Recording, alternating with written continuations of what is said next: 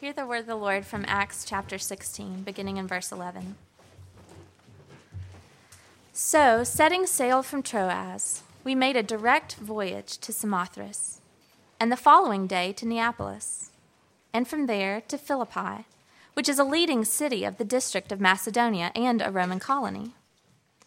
We remained in this city some days, and on the Sabbath day we went outside the gate to the riverside, where we supposed there was a place of prayer. And we sat down and spoke to the women who had come together. One who heard us was a woman named Lydia, from the city of Thyatira, a seller of purple goods, who was a worshiper of God.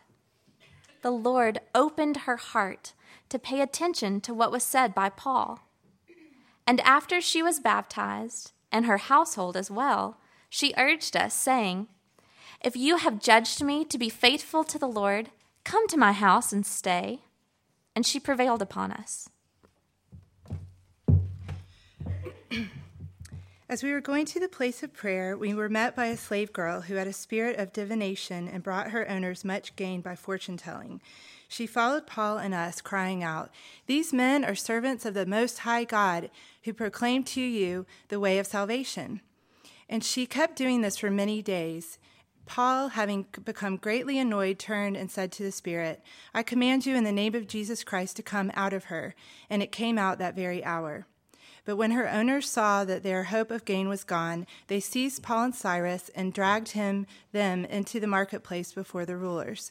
And when they had brought them to the magistrates, they said, "These men are Jews, and they are disturbing our city.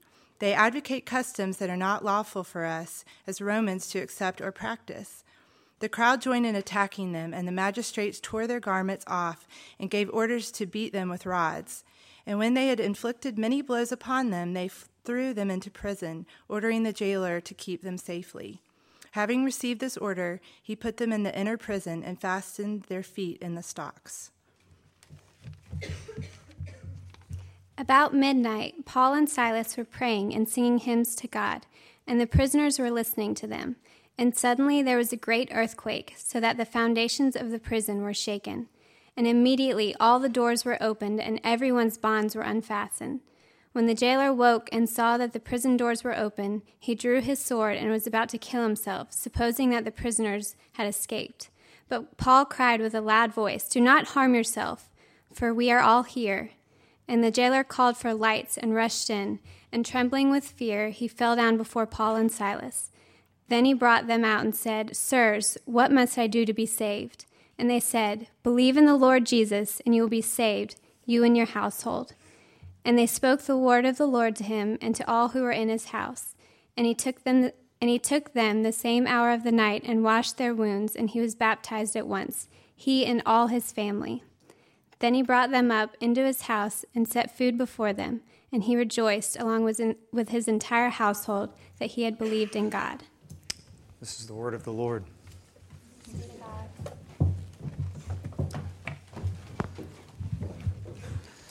If you would, pray with me. Lord, we ask that you would bless the reading of your word, that even now through your Spirit it would begin doing its work. You would begin doing your work. You would begin changing lives, transforming them to look more like Jesus. Lord, we worship you. We were praying earlier just how we use the words Lord and we use the words Christ, and they just flow off our lips, often missing our heart. And I pray, God, in this moment, you would make those real terms. That when we declare that you are Lord Jesus and that you are Jesus Christ the King, that would resonate with us, a resounding yes. God, we need to hear from you. Right now in this moment, I pray that my words would fall to the ground and blow away and not be remembered anymore. But Lord, may your words remain and may they change us. And I pray this in the strong name of Jesus. Amen. We just read 3 different conversion stories. And this is somewhat unusual. If you've been following along through Acts, if you just read through Acts in one setting, you realize that Luke doesn't normally give you individual conversion stories. They're scattered here and about, but usually you go into a town and you find the phrase something like, "and many believed," or "the Lord added many to their number." But not here. Here, Luke gives us 3 very detailed conversion stories. I think he does this for a number of reasons. One, he wants to remind us of the joy that the gospel brings to those individuals. And he wants to show us the changed lives that happen when we proclaim the gospel and God converts people. We get to see rebirth here. People are reborn. And when you're reading through this, a question that I kept asking is, why these 3, though? Because many people in the city of Philippi, which is where we're at, many people were converted, but Luke pulls out these 3 people, and he wants to make sure that we hear from them, hear their stories. He brings out a woman, a slave, and a Gentile. 3 very different people with 3 different conversion stories. And what I think he's doing here is he wants to show us that the gospel is for everyone. No one is excluded from the gospel. If you remember last week, we looked at Acts 15, we looked at the Jerusalem Council, and there they discerned that Jesus was forming a people for himself that would be Jews and Gentiles, and that you did not have to be a Jew in order to become a Christian, but that the gospel and the kingship of Jesus was for all people. And what I think is happening here in Luke chapter 16 is Luke is hammering this point in. And so he highlights these 3 conversion stories. I was able to find there's actually an ancient Jewish prayer. It's still used today in the Jewish prayer book, the Siddur. It's a prayer that is said by Jewish men every morning. And as a Jewish male, the pre-converted Paul would have said this every morning as well. And it goes like this. Praised are you, O Lord our God, King of the universe, for not making me a Gentile, a slave, or a woman. There's also a lot of little chat rooms out there wanting that removed from the prayer book, finding it offensive to our modern culture. But Jewish males would wake up and they would pray and they say, God, thank you for not making me a Gentile, a slave, or a woman. And here, the very people that Luke brings out to highlight their conversion are the 3 people that every Jewish man prayed and thanked God that they were not. I think this is what Luke is highlighting for us. And more than just that the gospel's for everybody, he wants to say that the gospel is for every culture. The gospel is for the religious and for the irreligious. It's for the moral, it's for the immoral, it's for the educated, it's for the uneducated, it is for the rich, it is for the poor, it is for every person. And you can see this when we look at actually I guess you would call it the epicenter of Christianity over the last 2,000 years. And it's hard to put Christianity in a box. You have Christianity starting in Jerusalem, and that's its epicenter. And then it goes to North Africa, becomes its epicenter. And then it goes over to Europe, that becomes its epicenter. Then it goes over to North America, and that becomes the center of Christianity. And then it goes to Latin America, and now it's going into Africa. And most people think that the next wave, the epicenter of Christianity, will be in China and in Asia. And so you see that Christianity is not tied to any culture. But it's moved within every country and with every culture freely. And some of the places that have been the epicenter of Christianity have been very affluent, very powerful.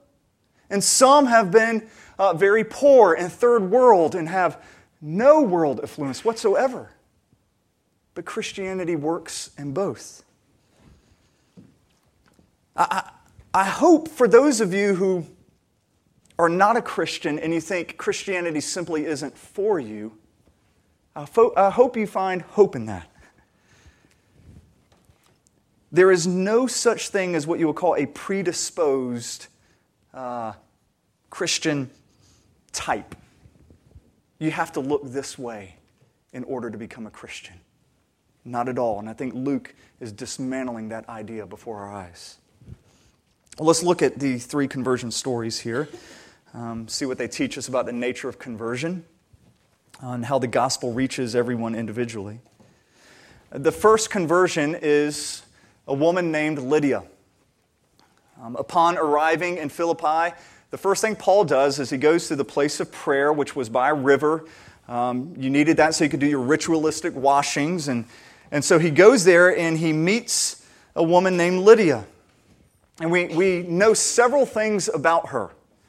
She is from the city of Thyatira, which means she was likely Asian. Thyatira actually belonged to the ancient kingdom of Lydia. And most scholars think that really her name isn't Lydia. She's just known as the Lydian lady. She's known as that foreigner. That's the lady from Lydia. And so people would call her that. She's wealthy. She's extremely successful. We know this because she owns her own home. She owns her own business.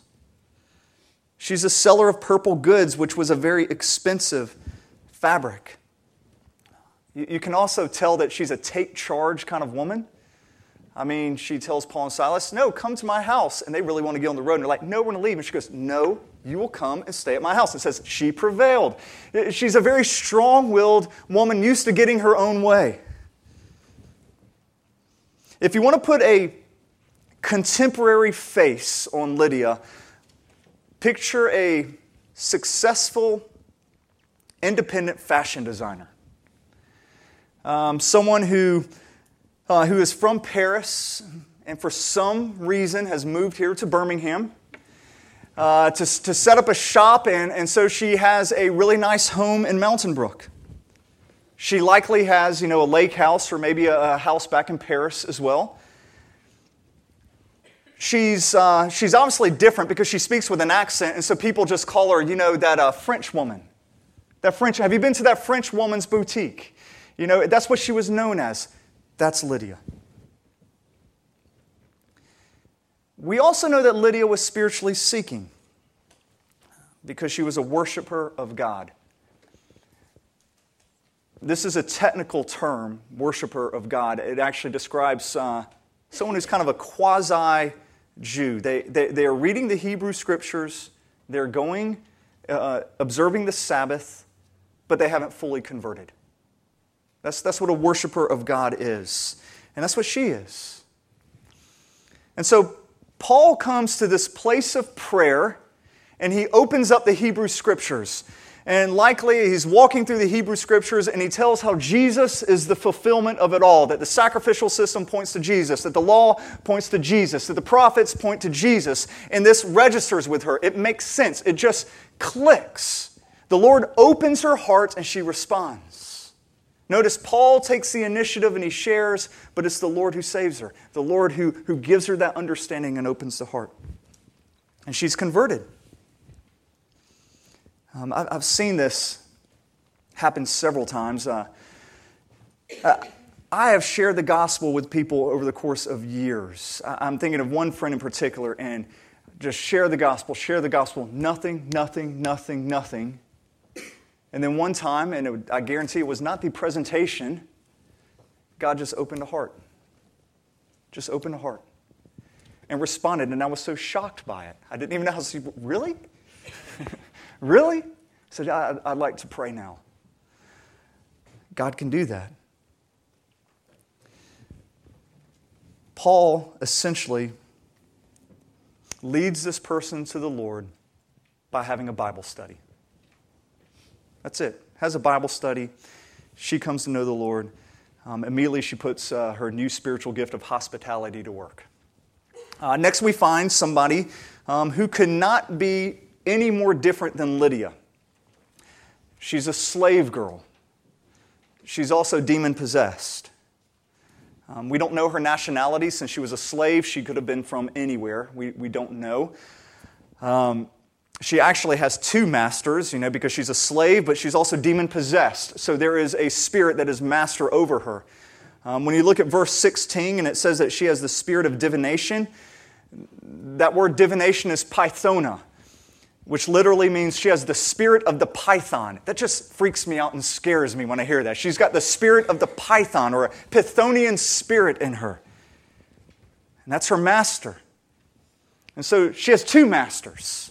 She has zero freedom. If you want to picture her today, perhaps picture a prostitute out on First Avenue North,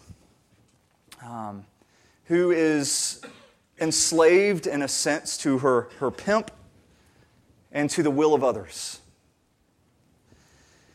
Maybe picture a homeless person who is an addict and is enslaved to their next hit.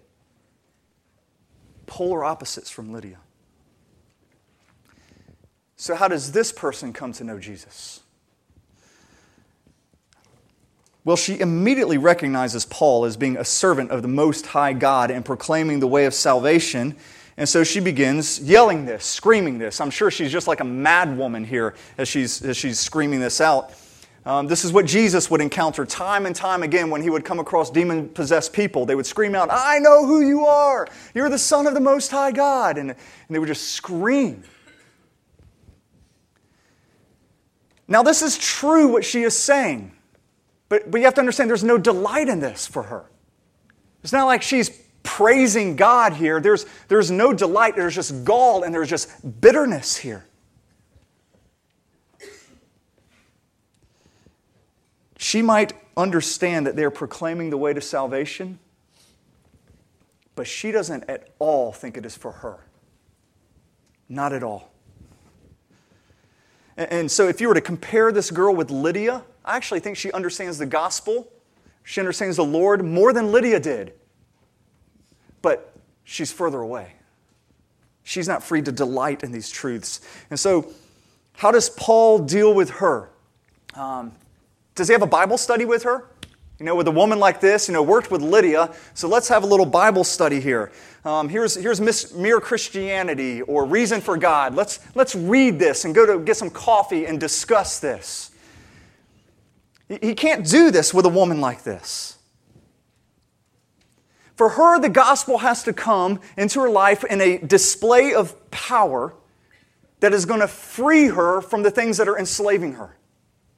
So the gospel has to come forward in power to free her first. She is oppressed. She cannot hear or delight in the gospel unless she is freed. And this is how the gospel has to come to people like her today. If you take the gospel to those who are oppressed, you have to first take on those powers that are oppressing them.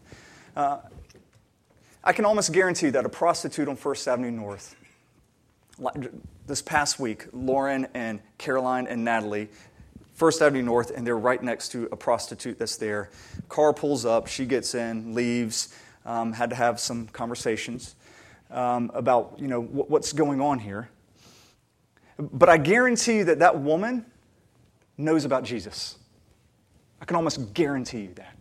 I can almost guarantee you that she could tell you what the gospel is. I can also guarantee that she probably has bitterness and hurt every time she sees some well put together Christian wearing their best going into church. Because she thinks, all right, yes, that's a truth for you. Yes, that works for you, but my life sucks.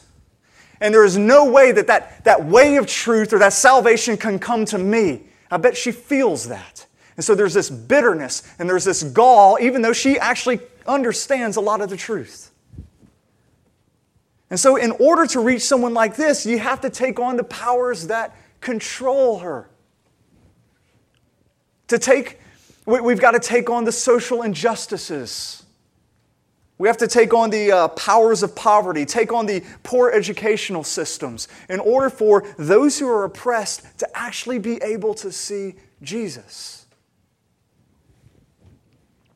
The power of God in our lives needs to go forth and demolish the powers that are at work in their lives. Handing out a tract, can you imagine? Here's, that's not going to cut it. It's not going to cut it for someone like this. Well, the result of this girl's conversion is that Paul and Silas are thrown in prison.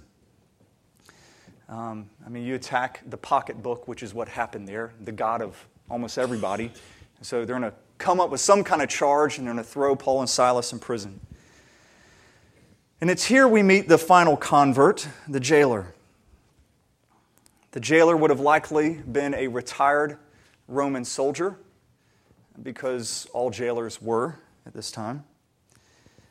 He was a Gentile, obviously. He's Roman. Being a jailer is it's a decent paying job. He's not making as much as Lydia, but he is certainly not as bad off as the slave girl. He's probably, he's cruel, he's hardened, he's likely racist, or at least somewhat racist, because he was merely asked to put Paul and Silas in prison, but notice what he does. He puts them in the innermost cell. That means he's going to put them in a room where there's no light. And then he puts their feet in stocks. He tortures them.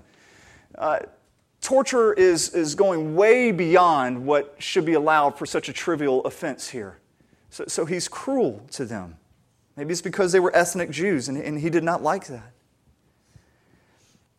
If you want to picture this man's contemporary, at least in my mind, I picture a middle-class, blue-collar worker, rough around the edges.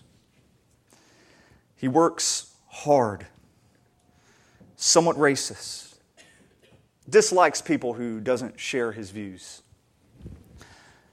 And I think of all three of the people here, he is the one who is most resistant to the gospel, probably the one that we most readily know. Because he's not at all like Lydia, he's not spiritually seeking. He's not oppressed. He's just kind of almost somewhat content in life and just kind of one foot in front of the other going along. He honestly is just indifferent and could care less. You bring up a religious conversation with him and that's it. That's probably the reaction you will get as he moves on. He just wants to clock in his hours so he could go home, sit in front of the TV, open a beer, and not think about anything. That's the kind of guy he is. So how does the gospel reach somebody like this? Two ways. First, the gospel reaches the jailer through songs in the night. Songs in the night. Paul and Silas have just been beaten to an inch of their life. They are bleeding. They're put in stocks, which means their legs are spread way apart and they're likely cramping up. They're in total darkness. Yet, instead of the jailer hearing the sounds of weeping or moaning, he actually hears singing.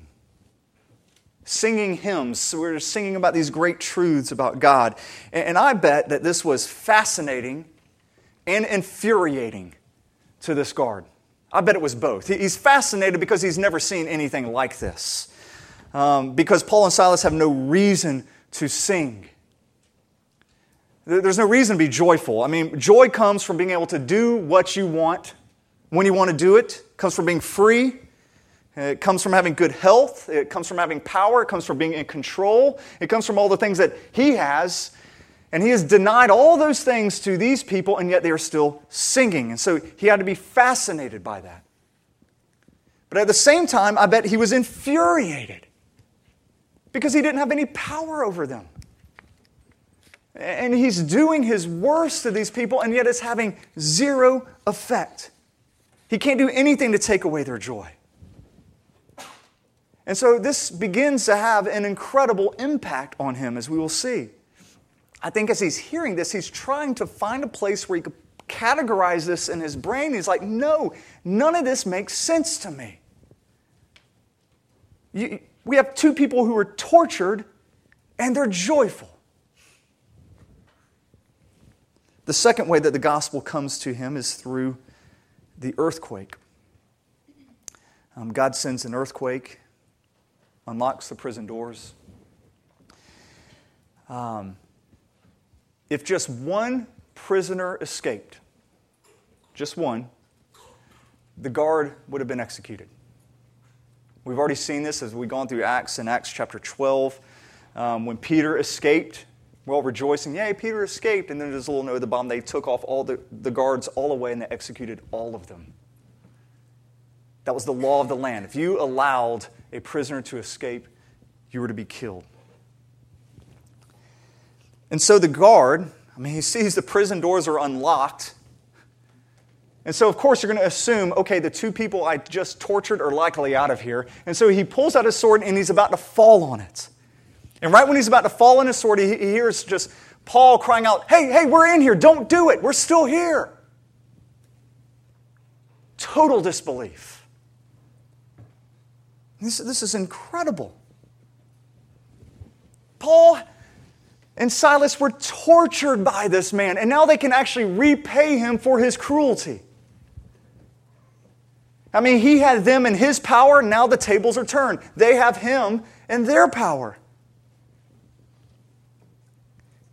Yet they repay evil with good, hate with love. They show compassion to somebody who only showed them cruelty. And look at the jailer's reaction. The moment that happens, he falls to his knees. And he says, what must I do to be saved? What do I have to do? Paul doesn't give him like this long laundry list. Well, for starters, he just says, believe. There you go. You want to be saved? Believe. Now, a Bible study would not reach this guy. Try asking him to church. Try asking him to go through whatever new studies out there. He's not going to do it. He doesn't need to be freed from anything that's oppressing him. The gospel has to come to him in a unique way, and it just has to be demonstrated through love in the midst of hate, joy in the midst of suffering. And so they modeled the gospel for this guy, and his hard heart just melted. Paul and Silas were able to do this, I think, stay in jail because really they've been freed from a far greater thing. They've been freed from sin. They have been freed from death. And so really, they are the ones who are free, even though they were in prison. And they realize that. So they stay there. Now, when the jailer is converted, look at the change in him. Maybe I know some people like this who were just rough and just tough and just could care less. And the gospel changes them, and they become a little teddy bear. The guy becomes a little teddy bear. He immediately starts washing their wounds. Personally, doesn't get a servant. He's personally washing their wounds. He invites them to his house, fixes them dinner, introduces them to the family. You just see this radical transformation happen in his life immediately. And can I just point out a little principle here that I think as Christians we should take away about reaching the jailer? If ever you can receive more pain than you give, you communicate the gospel in some way. Let me just briefly unpack that. This especially makes sense if you're a boss or if you have people working underneath you. If you have people working underneath you, there are going to be times that you have to dish out a little pain. It's inevitable. Do your job. You didn't do this. You might have to dock pay at times or something. You're going to cause some pain. But there's also times if you're a boss or you're over somebody that you can easily pass blame to them. When somebody accuses you of something or somebody says something harsh to you about it, you could be like, it wasn't me, it was this person. And they have to take it because they're your inferior. But let me tell you, if you consistently absorb that pain, even at times something that really was their fault, something that really should go to them, and you absorb it, I guarantee you they're going to be like, why? Why do you do that? That suffering was for me and you willingly took it on. Why? And you get the chance to just unpack the gospel for them and say, you know what? It's because Jesus took the hit for me, and so I could take it for you, all right? He's changed my life. And just as a general rule, if you begin taking on more pain than you have to give at times, it points to Jesus. Now, these three people here, Lydia, the slave girl, the jailer, could not have been any more different. They were different socially, racially, economically, religiously, philosophically. I mean, it's pretty much a case study on conversion right here. And yet the gospel changes them all. Luke tells us that, we at least know Lydia and the jailer were both immediately baptized. And there's a lot you could say about baptism. But at the heart of baptism is identification. So when you're saying, I wash off my old life and I want to be identified with my new life in Christ. So they're washing that I'm no longer this person, I've been reborn, and I'm in Christ. New people. And I want you to hear how Paul describes this in Galatians 3:28. And I hope you hear this in a new light this time. Paul says this, "For in Christ Jesus you are all sons of God through faith. For as many of you were baptized in Christ have put on Christ. And there is neither Jew nor Greek. There is neither slave nor free. There is neither male or female. For all of you are one in Christ Jesus." All he is doing there is just unpacking Acts 16 for you. And saying that Christ changes everyone. There's no predisposed Christian type. The gospel reaches everyone wherever they are and transforms their lives. Pray with me.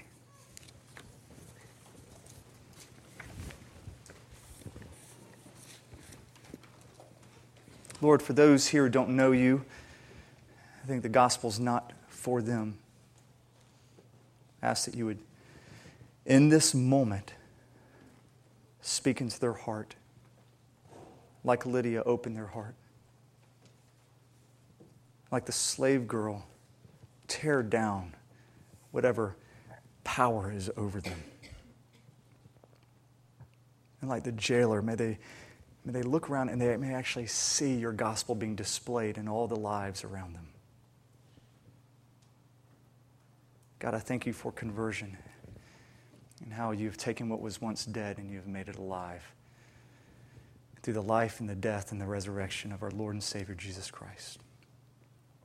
And we pray this in His name. Amen.